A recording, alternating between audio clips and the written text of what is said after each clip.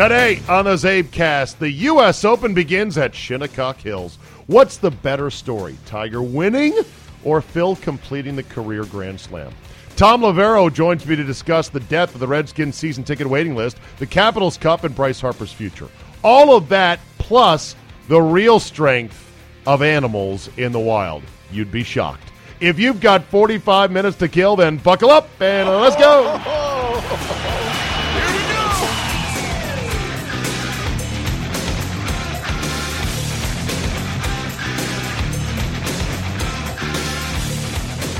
Thursday, June 14th, 2018. Thank you for downloading. The United States Open Golf Tournament is underway under sunny and breezy skies at Shinnecock Hills Golf Club on the tip of Long Island. No point in giving scores because it's way early, number one. Number two, a lot of you binge listen to these CzabeCasts, and so by the time you listen to this, the scores from the first 4 hours of the tournament will be woefully obsolete. But I do just have to say, oh boy, look at this. A number of favorites, number of star players just came right out of the gate and drove their scorecard into a ditch. Rory McIlroy, +6 through 8 holes. I would say he's probably not going to win this week. Jordan Spieth, +5 through 8 holes right out of the gate. Jason Day, +5 through 10 holes right out of the gate. And yes, Phil Mickelson, +4 through 8 holes as well on Thursday morning right out of the gate.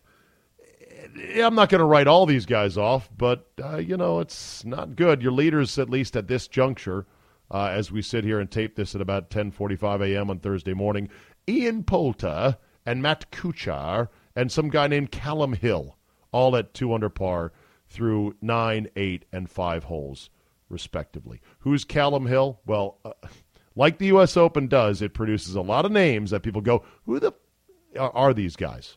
And the answer is they're qualifiers. And the U.S. Open is unique in that it is the United States Open Championship in which they make pretty much all but a very tight top tier of players. I think it's maybe 60 exempt out of a 154-man field or something like that. Yeah, nice research. Just treat the podcast like it's shit. Okay, I don't have the number, but the concept is there. It's something like 60 automatic qualifiers, and the rest are those that go through the qualification process. So it's almost 90 guys, many of whom you've never heard of. Really good amateurs, good young tour pros, mini tour pros, European players. They just opened up qualifying for the U.S. Open several years ago. I'm not sure how many, several, 10, 5, something like that. Within the last 20, they provided a European section qualifier for the United States Open. They used to make European players who were playing the European Tour fly all the way to the States to come play in a qualifier to get in to the U.S. Open. And the USGA finally figured out, that's probably a bit unrealistic. We should maybe keep a few spots, 4 or 5 spots in our back pocket, and we'll hold a qualifier over somewhere in Europe and get a more worldwide field. So there are randos. There are randos in the U.S. Open mix, and if they have a hot week, they could contend. We haven't had a true qualifier who's not a tour player on some tour win the U.S. Open in a long, long time. And again, don't ask me who that was. Nice research again. Go ahead. You just want people deleting the podcast, put no effort into it. Shut up. Shut up. I could Google it right now. Not the same as research. Last U.S. Open winner who was a qualifier. Does that make sense, Google? You know what I'm asking. Pretty soon, eventually they'll just figure. The internet will know what we want. And let's see, this Tony Romo stuff here. The youngest ever qualifier was 14-year-old Andy Zhang of China. He qualified a while ago. I want to say Jack Fleck, who beat Hogan, might have been the last qualifier.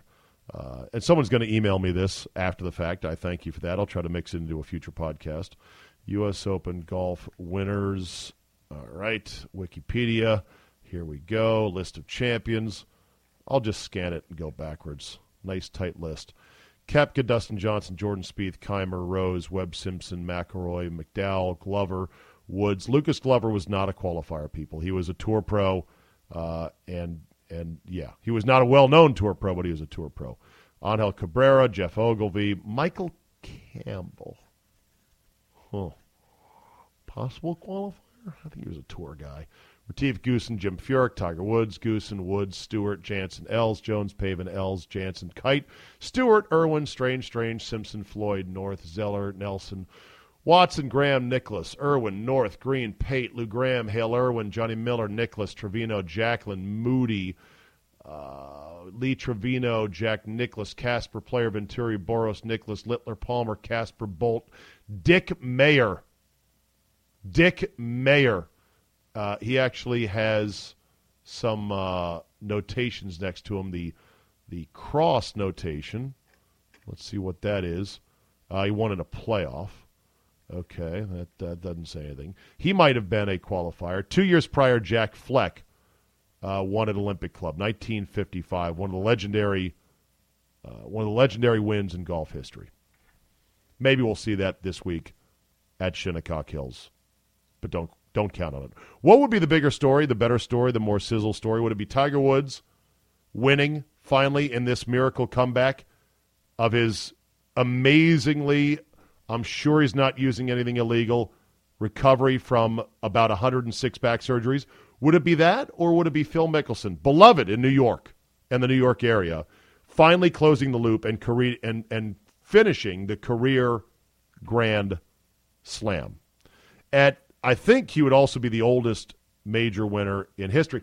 Again, have you done any research for this thing? Well, not really, actually. Let's see. Phil Mickelson age. Well, he's 47, yes. He's 47. He would be the oldest major winner ever. Kenny Perry came close at, I think, 48 at Augusta and sculled that chip on 17. Womp womp. Tom Watson would have been 50-something when he would have won the British, except for Stuart Sink. Beat him in the playoff after Tom Watson three-putted pathetically from just off the back of the green at Turnberry. So, yeah. So Mickelson being the oldest winner ever, beloved, oldest major winner ever, the most beloved guy in the New York City, New York area when it comes to pro golf, and completing the career Grand Slam. And given that he skipped last year's U.S. Open because he was going to his daughter's graduation, be a pretty good story. But like I said, he's off to a bad start, 4 over. Tiger, though, would blast everything to outer space. Tiger Woods would be beyond that because Tiger Woods still is the needle. Mickelson moves the needle. Tiger is the needle, and therefore, that's the difference there. I just hope it's a good U.S. Open, and I do believe this is the first year in which, if there is a tie, that they will go to a same-day playoff. Again with the research. Okay? Everyone relax. It's not hard to find this out. U.S. Open changes playoff format. I believe this would be the first year. Yes, Feb 26, 2018.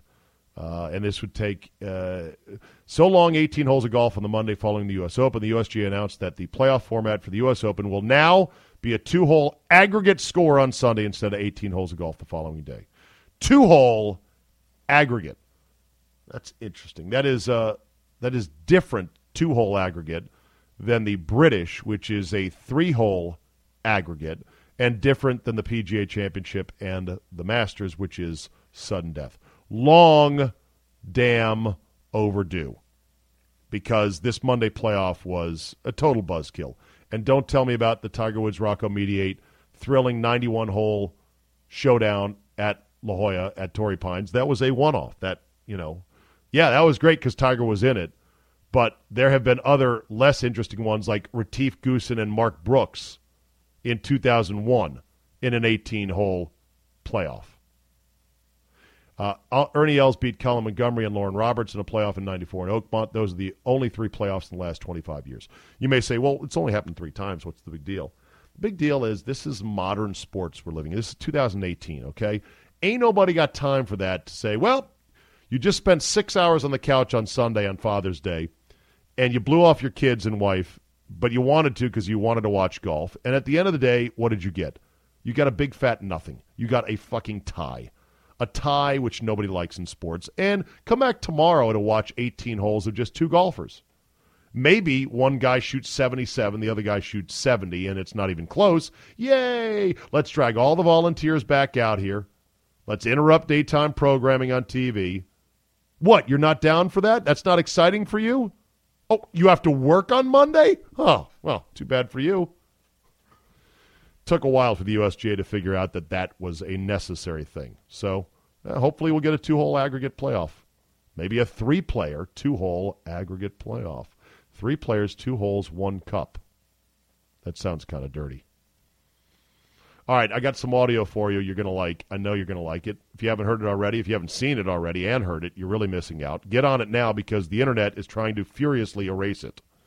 This is Terry Collins arguing an ejection of Noah Syndergaard, his pitcher, in 2016, I want to say, the first meeting they had with the Phillies after Chase Utley, in a hard slide, took out Jose Reyes and basically broke his leg the previous year. You knew that somebody was going to get plunked. Let me make sure that I've got those details correct as well. Jose Reyes, Chase Utley, okay. There you go. Okay. Yeah, October 11th, 2015. Met shortstop Ruben Tejada. Oh, okay. It was Tejada that got carted off the field. And it was Utley who did it, and it was Jose Reyes who called him out for it. So, bad blood there. Okay. All right. Well, anyway, here's the exchange as the Mets went for their pound of flesh in retaliation. The first chance they got afterwards, and it was 1 pitch behind the head by Syndergaard, and then, well, here comes Terry Collins. Take a listen. No, I mean, you can't do that. You're not in that situation, man. You can't. Not going to happen. I mean, I know. I love how he says, "Are you fucking kidding me?" I mean, that's the wrong time to do it. That's all. I'm telling you. It is what it is, but that ain't going to happen. Ain't going to happen. Our ass is in the jackpot. We don't do something there. Our ass is in the jackpot. Shouldn't there be a warning? No. I mean, okay, the situation of what happened and everything else, that's what dictates that. Okay? But there was no prior knowledge that before the game started. I mean, if Harry comes into the dugout and says, hey, if somebody gets hit, then everybody knows what the situation is, okay? I love how loud it's getting now. Here comes Terry Collins. Here it comes. Take him. Terry.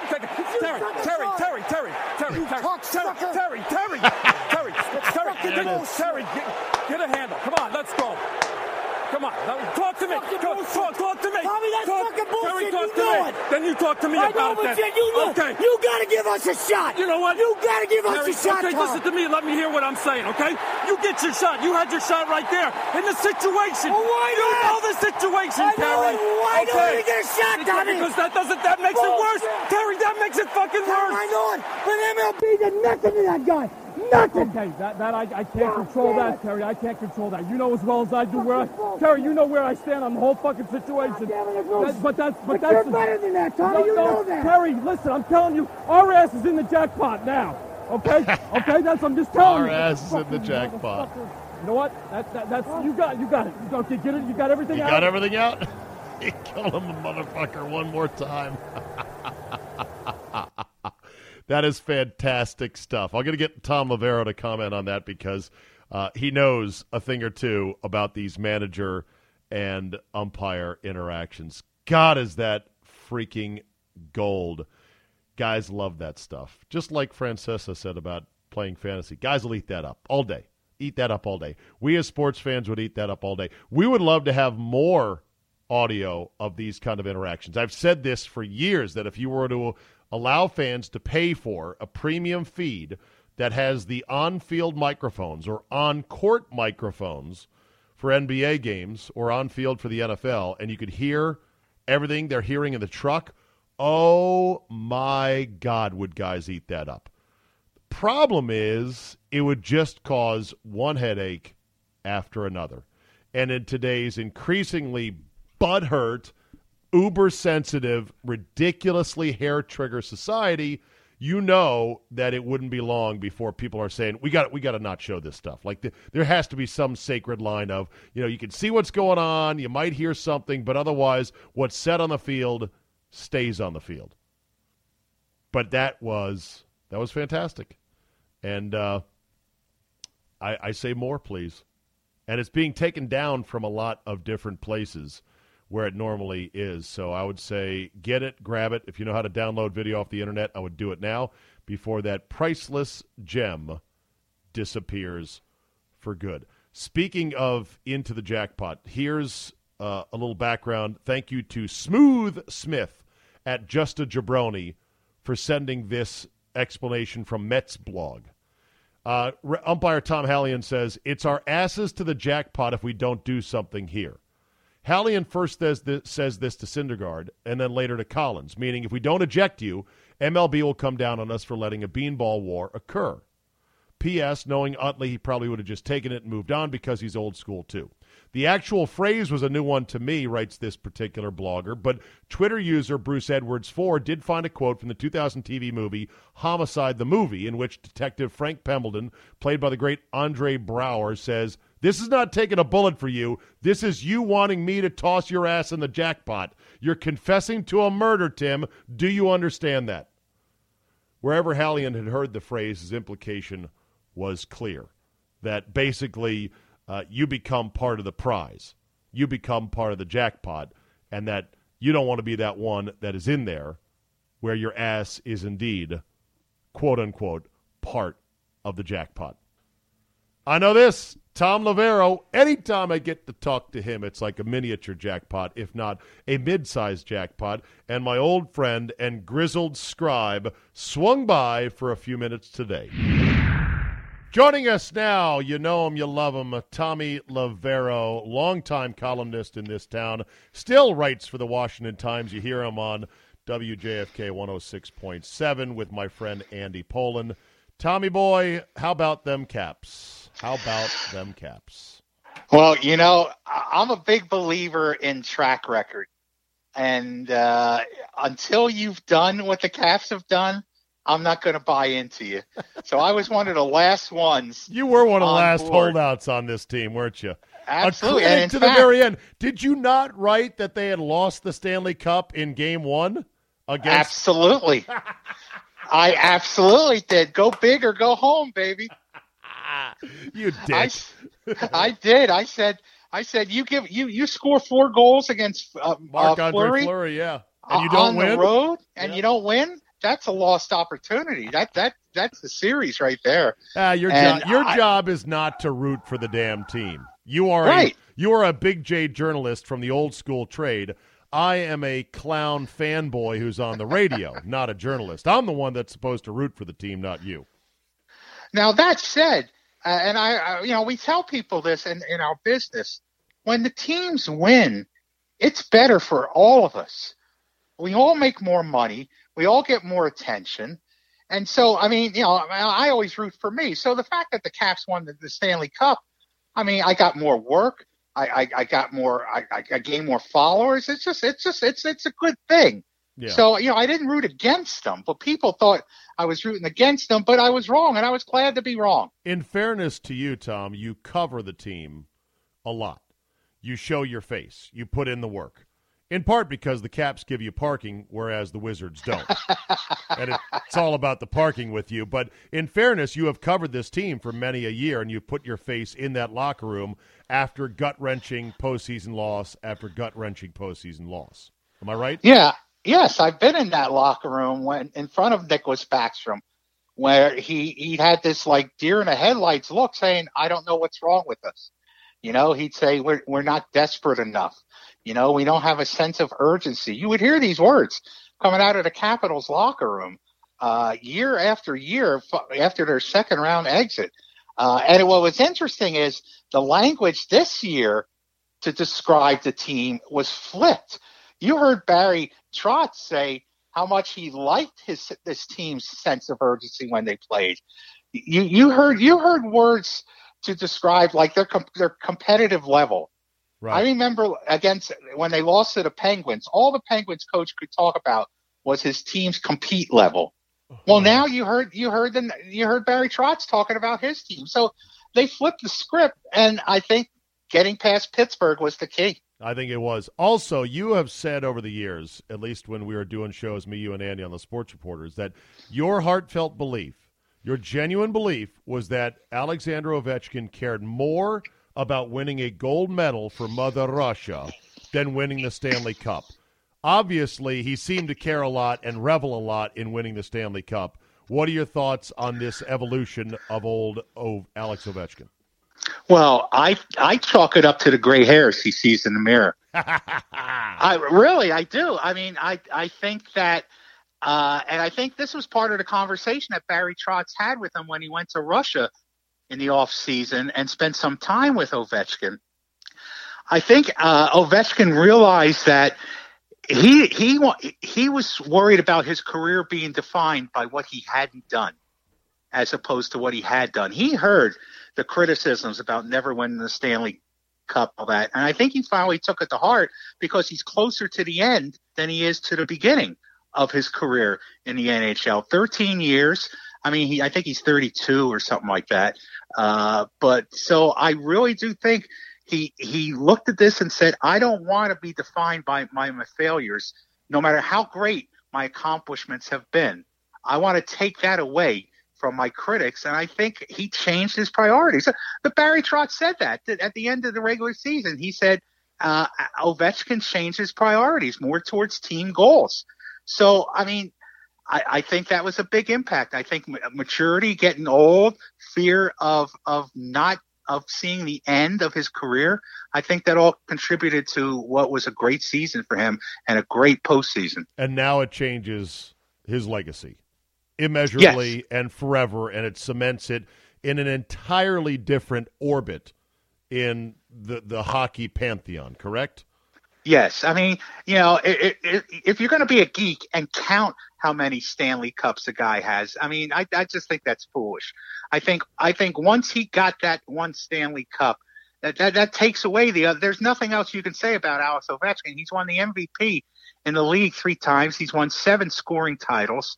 I mean, his greatness now is defined by his accomplishments, not by what he hasn't done. And one Stanley Cup will make all the difference. I mean, they can't take it away from you. Yeah. So I mean, I think the Capitals have an opportunity to do more. I think this is a team that is not going to take a step back, but I think is only going to be better since Yevgeny Kuznetsov may be the best player on the team. Sure. Actually, the 26-year-old Russian counterpart. So there may be more, but now he has it. And I think it changes his legacy absolutely. Yeah, I agree. One is enough. One title is enough for any legendary player. Yes. That if you just start nitpicking, well, he only has one, you're going to be a lonely guy on a bar stool at the end of the bar with nobody that wants to talk to you because you're a fucking idiot. Brett Favre has one. That's more than enough given all of his other accomplishments when it comes to the game of football. And you can name a bunch of other guys in the similar boat. Absolutely. Aaron Rodgers. If you want to go football, Steve Young. Steve Young has 1 Super Bowl. Yeah. So, no, I think this was a big moment for Ovechkin, a big moment for Barry Trotz, who also did not want his career defined by his playoff failures as well. He didn't want to be known as the greatest coach of his time, never to win a Stanley Cup. And getting past Pittsburgh, I think, was a big deal for them. I just think, I mean, you go back and you look. I went back and looked at the way this team would talk after games against the Penguins, and they were defeated. And I think the infusion of youth on this team sort of helped get rid of some of that baggage. All right, let's turn to baseball here. Is there a Bryce Harper comp on Alex Ovechkin, because he's coming up on what will be a massive payday, either from the Lerner family or somebody else? Harper is having an interesting season in that his average is not good, but his power numbers are still there. And he's at times showing what looks like a bit of, I don't know, disinterest at times out there on the field. What are your thoughts on whether or not the Nationals should back up the Brinks truck and keep Bryce Harper in town? I'm looking at a Washington Nationals outfield next year of Victor Robles, Michael A. Taylor, and Juan Soto. Which is a pretty good outfield in terms of youth, and a hell of a lot cheaper than Bryce Harper being in it. Yes, I mean, they have Juan Soto for the next 6 years. They'll have Victor Robles for 6 years. For those that don't know, Juan Soto, 19-year-old, just hit 2 home runs at Yankee Stadium in a single game. He has had a spectacular first 6 weeks up in the bigs, and he apparently is the real deal. Yeah, and not just spectacular, but smart, intelligent. I mean, he shows tremendous plate discipline for a 19-year-old kid. Right. So, no, I'm not going to pay Bryce Harper if I'm the Washington Nationals. Why not? Why not? It's just money. I'm going to throw the "it's just money" at you argument. Yeah, but it's not money when you're working for when the learners. It's just not money. You know, it's always going to be. I mean, they have Mike Rizzo, the general manager, has payroll limitations, and whether the learners should do it or shouldn't do it, that's the way they operate. So there's always going to be purse strings that you're going to have to watch. And Rizzo maps out a team for the next 3 or 4 years. He has a board in his office that, imagines what the Nationals will look like in 2021, 2022. And that requires payroll flexibility. And locking in a guy like Bryce Harper to, let's say, I don't know, a 10-year, $400 million contract maybe, that takes away a lot of your payroll flexibility. And, I'm not sure he wants to be here. He says he wants to be here. People close to him say he wants to be here. But I agree with you. He doesn't look like he's having fun, does he? No, and isn't he the minister of fun when it comes to baseball? Didn't he lecture us as fans on, hey, man, baseball's supposed to be fun? Yeah, I think it's starting to weigh on him. I think, look, he got off to the wrong foot this year when he walked into a press conference in spring training and told reporters, if you ask me anything about my contract, I'm going to walk out. So already he was telling you that the burden of this free agency is already wearing on him, and which I thought was really, really weak and disingenuous. He's not the first superstar to go into his contract year. So what? Should he have to sit there and answer questions about it all summer long? Because well, I don't think he would answer questions all summer long. Manny Machado gets the same questions occasionally, and basically gives an answer to it. But at some point, people get tired. And come the All-Star game, he's going to hear a lot of it. Yeah, well, that's going to be a big one as well. Yeah. But I have a hard time. Like, could they have had him wrapped up to a long-term deal a couple of years ago and avoided all this? Or did Harper steadfastly, with Boris in hand, refuse to give up anything until the maximum point of leverage, which they assumed would be this summer, but maybe that leverage is going to start to dissipate? Could they have locked him up 2 years earlier? I don't think so. I think he's determined to be, and again, I could be wrong on this because he doesn't really talk to me anymore. All right, you've been wrong about the Capitals. You're wrong about where the Nats Stadium would be. You've been wrong. Okay, sorry. We've all been wrong about plenty of things. So I just think that he's been determined to be a historical figure in this game, and that would mean the highest price free agent, at least at that time, in the history of the game.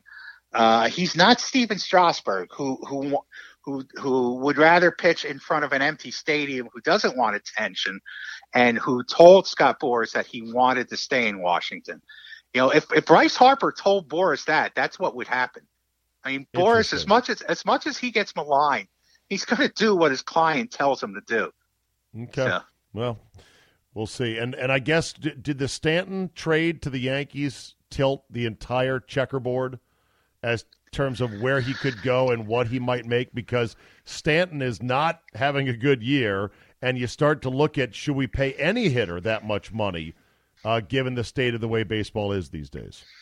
It would seem to. I think the Dodgers are still the prohibitive favorite They'll have the payroll to do it. Stan Kasten is very close. The former Nationals president, now part owner of the Dodgers, and the Dodgers president, still very close to the Bryce Harper and his father.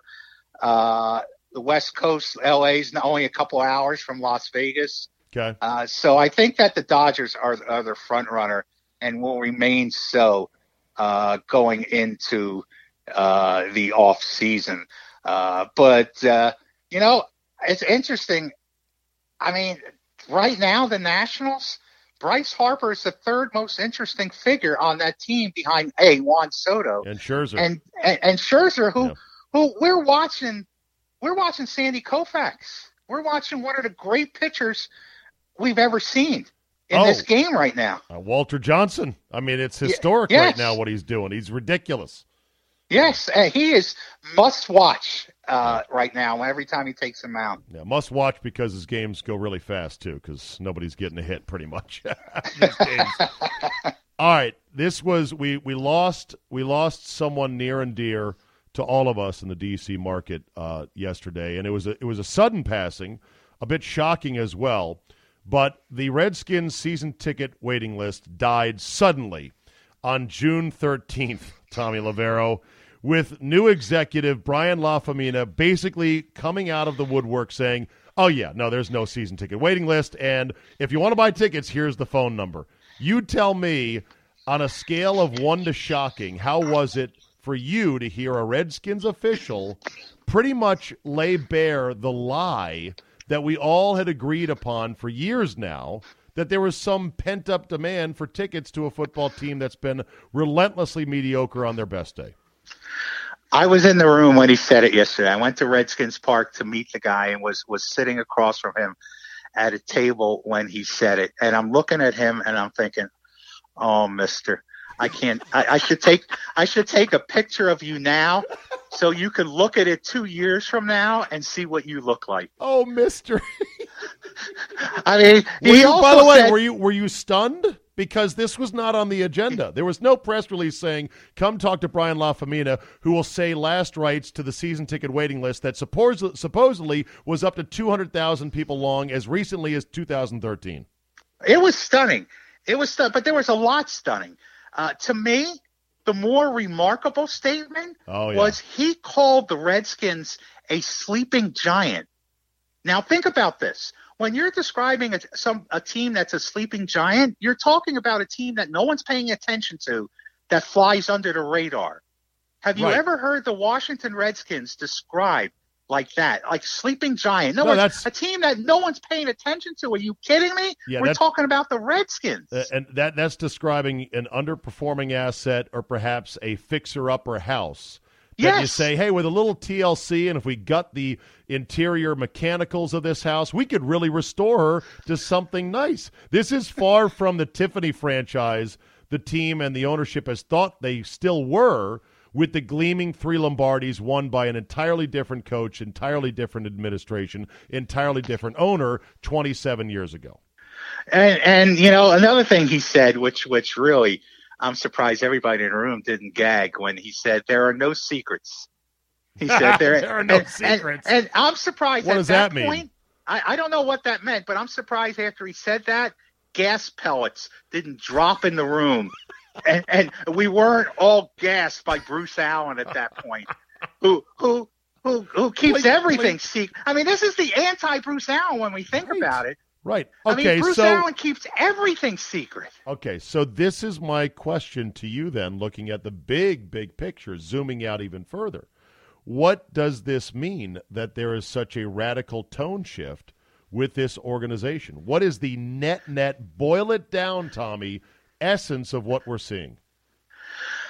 I've got one word in my mind, and I'll let you say yours, and then I'll say mine. Well, I think finally Dan Snyder or whoever, somebody besides Bruce Allen in charge, said that, and it wasn't just, it may have come from the league. This guy worked for the NFL. Right. And maybe people in the league were in Dan Snyder's ear saying, hey, it's a new world in the NFL right now. We're battling. We may have all this revenue. We may be getting all this revenue. but every day there's a negative story about our product out there. So we're fighting a fight here, and it's all the teams that are fighting for it. So you can't just open up shop and expect to do business anymore. Maybe somebody from the league told him that, and maybe that's why this guy came from the NFL. He's an outsider who worked for the league for years. They also hired a chief marketing officer who was the marketing officer for the Jacksonville Jaguars. And let's face it, it was pretty hard getting the people to come to see Jaguars games. So that guy might be pretty good at his job at this point. So I think at some point they realize what the rest of the NFL has sort of realized is we can't just open up shop anymore. It's a competitive field. And even though we're bringing in all this revenue, the cost of all this negative publicity is going to wear down on us. Yeah. We've got to change the narrative about our product. And they looked at the Redskins and said, you got to change the narrative of this team. Yeah, I think my overriding thought was quiet panic. That there is a quiet and urgent panic beneath the surface that this organization has said, we have got to get grinding right now because God forbid, Alex Smith is not all we think he's going to be. And God forbid this young team that we didn't add much to this past offseason doesn't bloom and sprout like we hope, and we go 5-11. Any NFL team, as you know, Tom, without an elite quarterback, and we don't have one in Alex Smith, we've got a good quarterback, not an elite guy. Any team can go 5-11 with a blink of an eye, with a couple of injuries, with a little bit of bad breaks. 5-11 this year would be devastating for this team, I think. Yeah. Oh, absolutely. I still think they're a 7-9 to 9-17, maybe even 10 wins. I was at minicamp yesterday, and I understand why they're feeling good about this team. They got a lot of good athletes in that room, a lot of impressive things going on in minicamp, which means nothing. But then we've always been optimistic about the team every spring. That's the natural cycle of it. Not you? Okay. I haven't necessarily been. And I'm not saying I am now, but what I saw yesterday from some of the young guys, and I thought I was impressed. I can understand why they feel good. Okay. But it's a long way towards feeling good against your own players and competing in a division with the Super Bowl champion. Sure. And Ezekiel Elliott, full season Dallas Cowboys, and a new head coach in the New York Giants. So, I mean, they're in a tough division right now. I think Geis and Doxson and the secondary are the three biggest wild cards, along with the wild card every team gets dealt every year, which is injuries. Yes. And I think they need to have three of those four wild cards break in their direction. Otherwise, yes, they have some good young talent. They're doing. I'll give them this. They're earnestly doing some smart things, and they're trying smartly. I thought they were smart, the Redskins, Tommy, in not basically paying anything for a lot of these guys that were walking out the door this spring, because most of the guys that walked out the door weren't worth much. So I applaud that strategy, but it's going to come with a bit of risk and maybe some short-term pain until, you keep filling up the roster with younger, better players. Yeah, and it's funny because there's a quote from Jay Gruden earlier this week where he said they don't have any time. There's no time. They need to win now, he said. And I don't know if he's talking about himself or the team or what, but I'm not sure they have time for short-term pain. Yeah. So when do you think the new stadium is going to get announced? Well, I think you're going to see it heat up once the look, Muriel Bowser is going to win the Democratic nomination for re-election as mayor in the district. But the primary in D.C. I think is next week. I think once that's over, then I think you're going to see more talks and more news heat up about the district and a new stadium. I don't know what they're going to do in Maryland because Larry Hogan, is running for re-election as governor there. He has to wait till November, but he's a very popular governor, and I'd be surprised if he's not re-elected at this point. So I don't know what Maryland's role will be in this. And I've never taken Virginia as seriously as everybody else. Yeah. I mean, for one thing, you have this debacle of a training camp that is costing the city of Richmond hundreds of thousands of dollars. They're taking a bath on that son of a bitch. Right, Poor guys. Right next to where the legislature meets in the capital of the state. You think they're not paying attention to what's happening to training camp? Yeah. And they're going to approve money, to help support a new Redskins stadium. It's a tough one. That's for sure. It'd be a very tough pill to swallow. And Virginia, nothing ever gets built like this in Virginia. They've been waiting for a baseball stadium, new baseball stadium, minor league stadium for decades in Richmond. Tommy, I was eager to have the Loudon Hounds be my beloved minor league baseball team with an adorable-looking logo, a cute little puppy dog with a baseball in his mouth, and it was going to be right in my county, 10 minutes away from my house, the Loudon Hounds. It never happened. So it just doesn't. It doesn't happen. Look at the Potomac Nationals. They've been playing in that dump of a minor league stadium for decades. Jack Kent Cook wanted to build the new Redskins Stadium, Potomac Yard. So nothing gets built like this in Virginia. It doesn't happen. Yeah. Okay. Let's real quick on this, and then I got one thought for you on Canelo Triple G, which was announced the sequel announced yesterday because you're a big fight guy. But before we get to that. To start the CzabeCast today, I played the audio, which you may have heard, of Terry Collins going out to argue the ejection of Noah Syndergaard. You being a longtime baseball scribe and knowing some of the legends of these nose-to-nose confrontations like the great Earl Weaver, there was nobody any better, save for maybe Billy Martin. What did you make? Did you hear the audio first and foremost? Yes, I did. Okay. And what do you make? What do you make of the play by Terry Collins? His opening gambit was to call the umpire a cocksucker. I'm like, that's your opening gambit. Well, you're already on 11. You got nowhere to go from here. Yeah, and that will usually get you tossed. Yes. That's one of the magic words. And why did it not get him tossed? I think that if I'm reading in between the lines, I think the umpires were told by the league office not to let that situation that they expected to happen get out of hand. Because this was in the aftermath of Chase Utley taking out, who was it, Reyes, with a hard slide and breaking his leg the year before in the playoffs? Yeah, so if you read what the umpire was saying, I think he was saying basically, look, we were told to do this. It's something beyond our control. Did you like the phrase? I think that's why they didn't throw him out. Did you like the phrase, my ass will be in the jackpot? Yeah. He kept saying that. I've never heard that before. People have sent me links to its origins and where it's been used. Had you, being a wordsmith and a man who's been around, have you ever heard, my ass will be in the jackpot?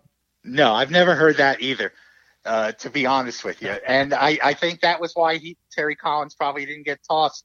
But that was classic. Okay, so question, how was that mic'd up? Did MLB Productions mic up the umps just because they thought maybe this particular game? Do they routinely have microphones on umpires? I don't know, but if you go search for that video now, it's been pulled from almost every site. Oh, I should have saved it. I found it late last night finally on a Facebook entry, but when I Google it, and I go to like USA Today or other places, the video's been pulled. Wow. So, and baseball, who should embrace that, apparently took it back. They ought to because people are talking about it. They ought to mic up they ought to publish and mic up every confrontation, every brawl, every manager and umpire interaction ever. It'd be the greatest thing. Yes, that was fun. Good stuff. All right, Canelo, Triple G. The rematch, go. Well, I thought Triple G won the first fight. The fact that it was a draw was a Vegas golden boy decision that was shameful. I think that Canelo basically, there's a difference between fighting defensively and backing up and running away and backing up. And I think Canelo did more of the running away. I covered Pernell Whitaker in his prime. I know what a defensive fighter who can score points while backing up looks like, and that wasn't Canelo. Right. And I think Triple G won't leave it up to the judges this time. But a good fight for boxing, though?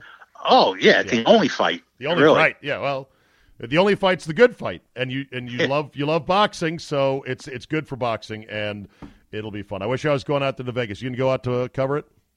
Probably not. I think my Vegas days may have passed me by. What? Wait a minute.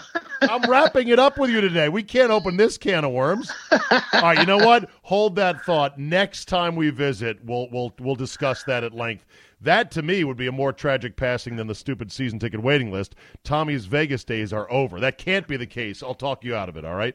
Well, you're going to have to take me with you sometime. That's the only way I'll get there. Listen, that's totally doable, and it's on my bucket list now. Tom Lavero has an outstanding podcast. It's called Cigars and Curveballs. Can be found wherever podcasts are found. Tell us what the current episode is. Well, I just got done talking to Larry Holmes, former heavyweight champion. He just celebrated the 40th anniversary of the night he won the title from Ken Norton, when they used to fight 15 rounds, not 12 rounds. And probably the greatest heavyweight title fight in the past 40 years. And the one podcast that just dropped is an interview with broadcaster and sports writer Leslie Visser about her career, covering all kinds of sports, from the Super Bowl to the Olympics to Final Fours. A really impressive resume. Good stuff. Lovey, always great to talk to you. Thank you for your time, brother, and we will chat soon. Thank you, Zabe. Love talking to you. All right, we'll end with this today, and I know this is something that is better watched on the internet than me just talking about it, but you may have seen it, and if you haven't seen it, I'll make sure to tweet it, and you can check my Twitter timeline to see for yourself.